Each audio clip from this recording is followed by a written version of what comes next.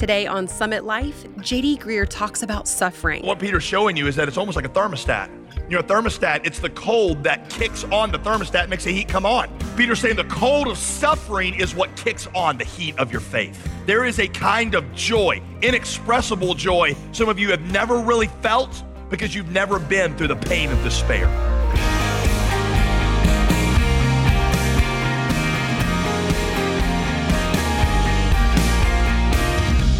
Friday, and welcome back to Summit Life with Pastor J.D. Greear. I'm your host, Molly Vidovich. You know, a lot of people come to Jesus with the expectation that he'll make their life better. I mean, let's be real. We hear it all the time, right? In fact, it's not even that they think things will be perfect, but they still sort of expect some improvements. A happier family, financial stability, and a helpline when things get sticky. But the problem is, the Bible never promised us an easy life. In fact, Jesus said that in this world, we will have trouble. So how should we respond when life gets hard? Let's join Pastor JD in 1 Peter as he answers this question from a biblical perspective here on Summit Life. 1 Peter, if you got your Bible open to 1 Peter, Peter writes this book as a normal guy to normal people. And he writes it to people who are in the midst of suffering. All right, so let's begin in verse 1. Here's what Peter says. Peter, an apostle of Jesus Christ, to those who are elect exiles of the dispersion in Pontus, Galatia, Cappadocia, Asia, and Bithynia. Elect exiles. That's a very important name. Elect means that they're the chosen people of God. Exiles means that they're not in their home territory. Some translations may even say aliens there. What makes them odd is how they don't listen at all to the things that the world says is important. And primarily that shows up, Peter's going to show you, with the question of suffering. What separates, the people of God from the people of the world most distinctly, and you'll see this in 1 Peter, is how they respond to disappointment, how they respond to pain, and how they have hope in the midst of suffering. All right, verse 3. Blessed be, he says, the God and Father of our Lord Jesus Christ, according to his great mercy. According to his great mercy. Peter starts out reminding them of the mercy of God in their lives. In God's mercy, he has made us be born again to a living hope. A living hope is what you look forward to on the other side of pain. It's what tells you that everything's going to be okay. It's what tells you that it's all going to be worth it. Where does this happen? Through the resurrection of Jesus Christ from the dead. To an inheritance that is imperishable, undefiled, unfading, kept in heaven for you, far away from anything that death or disease could touch. And Peter says, I see this inheritance through the resurrection of Jesus. Think for a minute about what the resurrection of Jesus meant for Peter. The darkest day of Peter's life had been when Jesus died on the cross. Peter had left everything to follow Jesus. He'd left his business, he'd left his home, and now Jesus had died, and it threw him into a despair. In fact, scholars tell us that the reason that Peter denied Christ 3 times in the space of an hour is because he was disappointed. He was disappointed that Jesus had not become what he thought Jesus would become. And then Friday and Saturday, Peter is in utter despair. But then Sunday morning, he goes and there's an empty tomb. And he looks into that empty tomb, and then he sees Jesus face to face, and he realizes that the whole time, even when Peter thought that it was the darkest time he could imagine, God had a plan. Here's another thing I think Peter probably means by the resurrection, and I bring this up with you a good bit because it's kind of deep, but it's really important. Peter saw in the resurrection that the time that it looked like God was most out of control, the cross, was the time when actually God was most in control. Because it wasn't just that God fixed the problem of the cross, right? It was that the cross actually was the thing that God was using to be good to mankind. It looked like God was out of control, but that was actually when God was doing his greatest work. What if you saw your life through the lens of the cross and the resurrection? What if you saw and believed that there was a glorious Sunday morning coming when every sad thing would become untrue? When there would be an inheritance that death and disease could never touch, and you saw how even the most painful parts of your life, God was working toward that glorious end. If you saw that, and you could just grasp it and live in it for just a second, and you believed it, what would that give you? What would it give you? Say it. Hope. So Peter says, verse 6, in what? In this promise, You rejoice, though now for a little while, if necessary, you've been grieved by various trials. Here's something really interesting about the two verbs in that sentence, rejoice and grieve. First, they're both very intense verbs. Rejoice means intense rejoicing. Peter will, in just a few verses, say, joy that is inexpressible. Have you ever been so overwhelmingly happy about something you just couldn't speak? That he's talking about a joy that's not just, hey, I'm happy. He's talking about a joy that is so intense that words can't flesh it out. Grieved. Grieved is the Greek word lupeo, which means an intense grief. It's the same word that was used of Jesus when it says he was sorrowful unto death when he was on his way to the cross. All right, so you notice they're both intense verbs. Second, they're both present tense verbs. You put that together and here's what you get. Walking with Jesus is often simultaneously great joy and deep pain. Some of you don't think that's possible.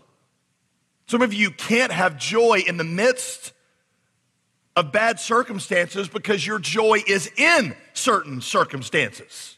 You don't have joy, what you have is happiness.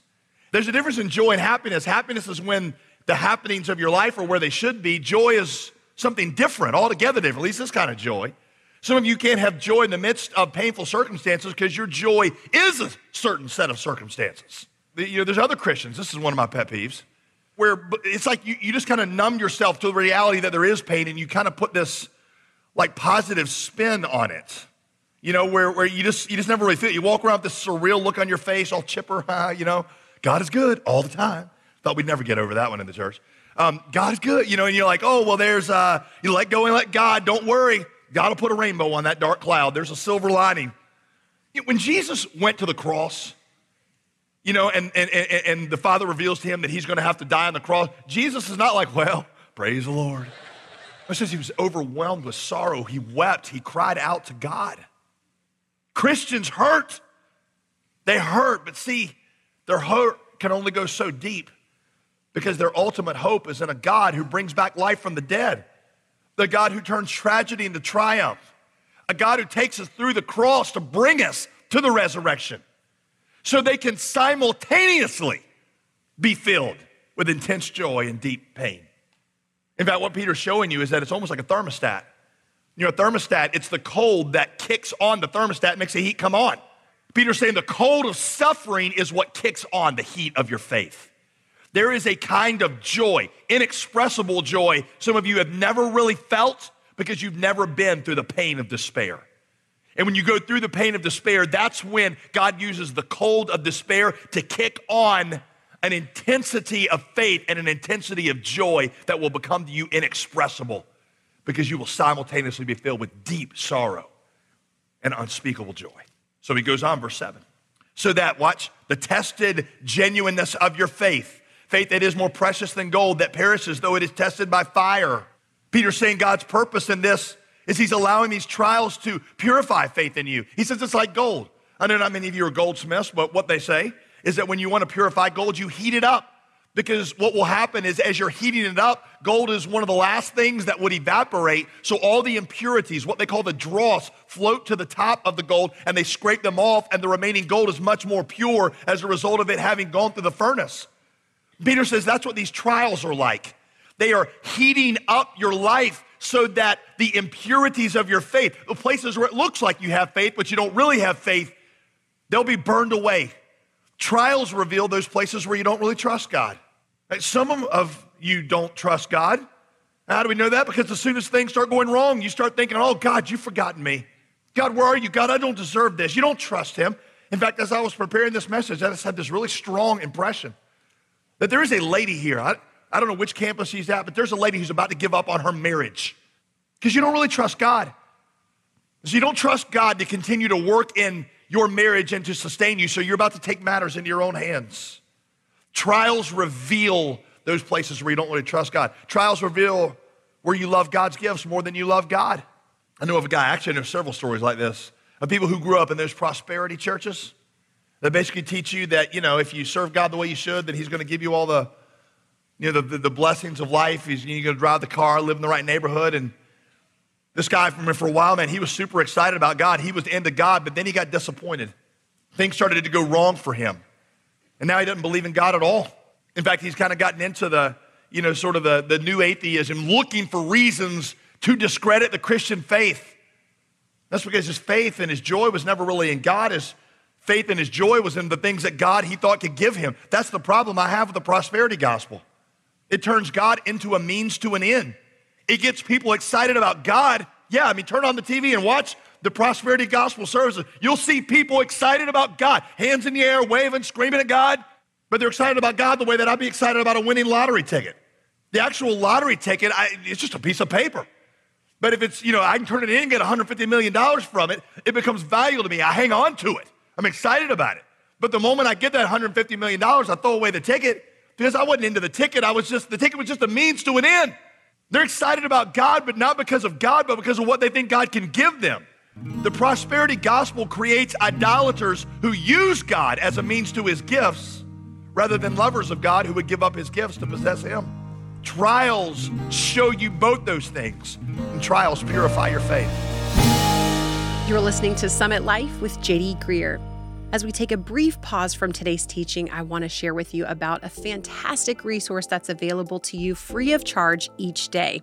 Our daily email devotional is a great way to develop a regular habit of staying grounded in the Word of God. The devotionals even follow along with the current teaching series here on Summit Life, and they include a scripture reading, a devotional thought, and a prayer prompt to help you start your day on the right foot. It's completely free, and you can sign up today at jdgreear.com/resources. We hope that these devotionals will be a source of encouragement and growth in your walk with Christ. So go and sign up today. And remember, our resources are made possible by the generous support of listeners like you. Now let's get back to today's teaching with Pastor J.D. Greear here on Summit Life. Some of you never really had your faith tested, maybe until now. You never had your faith tested. This has happened to me several times. One of the most distinct was when I served as a church planter. There was a situation, which I won't go into detail now, but this is one I was very afraid. Some friends of mine that were on our team had been put into prison. It was a mob that had burned their cars. For 2 or 3 days, it looked like our lives were in danger. Since the time I was 16 years old, I've been standing up in places like this one telling people that you need to be bold and to give your life for Jesus. I'm going to tell you something. When you think somebody's about to take you up on that offer, it's an altogether different ballgame. I just remember how terrified I was, how afraid. I wasn't ready to give up my life for Jesus. I didn't trust God. And if I could have dug a hole and buried myself in it, that's what I would have done. I remember how humiliated I felt during that time because the talk of my faith was revealed as dross, and I saw how very little actual faith there was. Peter had been through that. Peter got to a point where he felt humiliated because all this talk about, I'll go die for you, Jesus, and then things start going wrong and he denies Jesus 3 times in the space of an hour. Peter feels humiliated. Peter says, I know what it's like to go through this, but don't resist it because God is actually producing something in you that is more valuable to you than gold and is something that can give you more joy than any blessing of God could ever give to you. Can you believe that? Can you believe that in your dark moment, God might be doing it because he loves you and teaching you to trust him and have a joy in him that you probably couldn't get any other way? Hey, I was reading my Bible the other day, the Gospel of John, and I came across a story that most of you be familiar with, the story of Jesus raising Lazarus from the dead, and I noticed something in this story that I'd never seen before. I probably preached on this a dozen times, never seen it. Basically, the story is this. Jesus is good friends with Lazarus, Mary, and Martha. He genuinely loves them. They're part of his circle. He hears that Lazarus is sick. Well, the great thing about having Jesus as a friend is when you're sick, Jesus comes and heals you, right? So, they send a message like, hey, Jesus, Lazarus is sick. He might die. Why don't you come on down here, heal him, and go back to your business? So here's what it says, okay? This is what I never noticed. Now, Jesus loved Martha and her sister and Lazarus. Verse 6, so when he heard that Lazarus was ill, he stayed 2 days longer in the place where he was and let Lazarus die. Talk about a non sequitur. Wait, if Jesus loved him, he would go heal him. But no, because he loved them, he let Lazarus die because there was something about himself that they could not learn had he just gone to heal Lazarus. And the greatest act of love that God can give to us is not any blessing that he gives us. It's allowing us to see and know more of himself. You see, joy inexpressible doesn't come from any of God's blessings. Happiness comes from some of God's blessings. Joy inexpressible comes from God himself. Inexpressible joy comes not from any of his blessings, but from knowing him himself, because God is better than all of his gifts. And trials produce that. They produce joy. They produce the faith that produces joy, almost the way that cold kicks on the thermostat and makes the heat come on. Verse 7, so that your faith, he says, may be found to result in praise and glory and honor at the revelation of Jesus Christ. Here's a question. Praise and glory and honor. Is that praise and glory and honor that we give to Jesus? Or is that praise and glory and honor that Jesus gives to us? Don't answer because you probably get it wrong.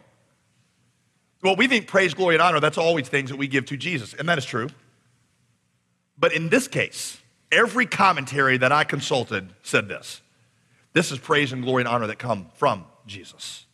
Peter looks forward to that and says, I am willing to be an exile, a stranger. I'm willing to be nobody here because the joy of that is so intense that I don't care about anybody else's opinion any longer. You see, Peter had been a guy who depended, like many of us, on the opinions of others. There's that awesome, ridiculous, stupid scene in the Gospels where, Jesus and the disciples are walking on the road. Peter and a few of them are up there arguing, and Jesus says, hey, what are you arguing about? They're like, oh, no, we're not saying. He's like, no, you were talking about something. And they're like, and he's like, hey, I'm a sovereign God, so I pretty much know. I just want to hear you admit it. And so they're like, okay, we were arguing about which one of us is going to be the greatest and which one of us is going to sit at your right and your left hand of the kingdom of God. That was Peter. That Peter always thinking about how am I looking in front of everybody else? And now Peter's at a place where he's like, I don't care about praise and honor and glory from you. Why? Because I'm getting it from Jesus. And what good is the high opinions of a bunch of no-account earthlings, which is all of you, with no offense. What difference does the high opinions of a bunch of no-account earthlings matter if I've got the approval of the only God whose approval is the only one that really matters anyway? I'll be despised by everybody if I know that I'm looking forward to that with you. I haven't told you this story in a while, but I'll give you a Cliff Notes version of it because some of you have been around here long enough, you have heard me tell this story. One of the greatest moments of my life happened when I was 22 years old, and I think it was my first year of seminary, last year of college, I can't remember, but I was coaching a soccer team. So I coached this 12-year-old boys soccer team. I can't remember what league it was, but I remember that they were awesome. And they were awesome, partly because they were great athletes, but partly because I was a great coach. And we made it all the way through the season undefeated. We made it to the Harnett County semifinals. Our guys walked on that field. It was a night game, our first night game. It was a big deal. A lot of people were there. I don't know. I remember, again, I can't remember what league it was, but there was a lot of parents there, and our guys walked on that field. They had this little ritual. I won't tell you where they learned it, but they would take off their shirts. They would spit on the ground. This is before the game started. They would wipe mud, make little piles of mud, and they would wipe it on their faces and on their chest and put their shirts back on. Before the game ever started, they looked like they'd been in an Irish potato war or something like that, where they just, because 12-year-old boys are starting to go through that change, you know what I'm talking about? The voice change, everything. And so, these guys, they went through their ritual. They walked around that field so cocky. They got killed. The final score didn't reflect it. They only lost 3-1. But that was just because I'd set up such an awesome defensive strategy that the other team just couldn't score. But the other team dominated the game. And they really did. It was one of those ones where we just hardly got any shots on goal, and they must have gotten, just tons of them. And so they had this one player on their team. Listen closer to this. They had this one player on their team, and she was awesome. Oh, yeah. My little chauvinist had no category for this. They had no way to process that the most awesome player they had dealt with all season was a girl. I have no idea who this girl was. In fact, it was about the time that Mia Hamm would have been 12 years old. I went back and looked it up. She played nowhere near Harnett County. But she was like Michael Jordan with the soccer ball. Anything a girl wanted to do, she could do. She was the best player we had encountered all season. She must have gotten 50 shots on goal. 10 minutes left to go in the second half. We're losing 2-1. I pulled out one of our fullbacks, a kid named David. And I said, David, I am sick and tired of that girl getting shots on goal. He said, me too, coach. I hate that girl. I said, David, you don't need to hate her, but we need to stop her. It's like, David, that girl cannot get another shot on goal. You understand me? Yes, sir, coach. David, you got one assignment for the remaining 10 minutes of this game. Yes, sir, coach. David, she is your assignment. Anytime that girl steps foot in the penalty box with the ball, I want that girl on her rear end. You understand me, David? Yes, sir, coach. I said, David, that's your only assignment. I don't care if the guy next to you burst into flames. That's not your responsibility. She is your responsibility. Yes, sir, coach. David turns around, starts running back on the field. He gets about 10 feet from me. I was like, David, do it legally. Because we'd worked on this. It was called a slide tackle. That's right. And so he goes back on the field. 2 minutes pass by. I honestly forgot about what I'd said to him because I'm noticing this genius come down the left side of the field. She gets down to the corner. She goes through the right fullback, like, I don't know what, but when she's done, he's in the fetal position crying for his mom. She comes back up to the middle. David played stopper. It was the sweeper and the goalie, the only two people that were there. And she does something with her. She pump faked or something, but they just disappeared. I don't know where those two guys went. So it's just her and a wide open goal. And about that time, this thought crosses my mind. I'm like, doggone it, she has done it again. She got a wide open goal. This is going to be it. This is the end of the game. Now, the left side of my peripheral vision comes this blur. He's got this tractor beam on her, and he just... He hits her from behind. I mean, full spread eagle attack. It's beautiful. It's like a swan dive. He hits her, big cloud of dust. And it was one of those moments where everybody was like, did that just happen? That just happened. And so the dust settles for a minute, and it was like everybody in the field gets angry at once. Right? Because they just realized what happened. Their team, all for different reasons. Their team is angry because they think, we tried to take out their star player. The referee's angry because he's like, can you give a kid a red card when he's 12 years old and throw him out for, the rest of the season? Our team is angry because they knew they handed the other team a penalty kick in the penalty box. Our parents are angry because they think psycho coach sent this kid in to take this little girl out. And I'm thinking lawsuit. That's the only thing going in my mind. That's one of my favorite Pastor JD stories.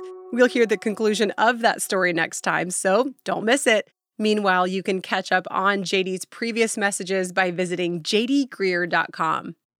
JD, the book of 1 Peter helps us understand why we as Christians might not always feel like we belong, why we are and should be a bit different from others around us, right? Yeah, Peter literally tells Christians that they're not of this world, they're outsiders. Okay. We're citizens of another kingdom who are on mission here in this kingdom in order to be able to accomplish the purposes of the King who sent us here. Right. And so 1 Peter is about how to live that kind of life, and I love the themes of it because I think if there's anything that we Christians feel in the United States is that, yes, we love our country.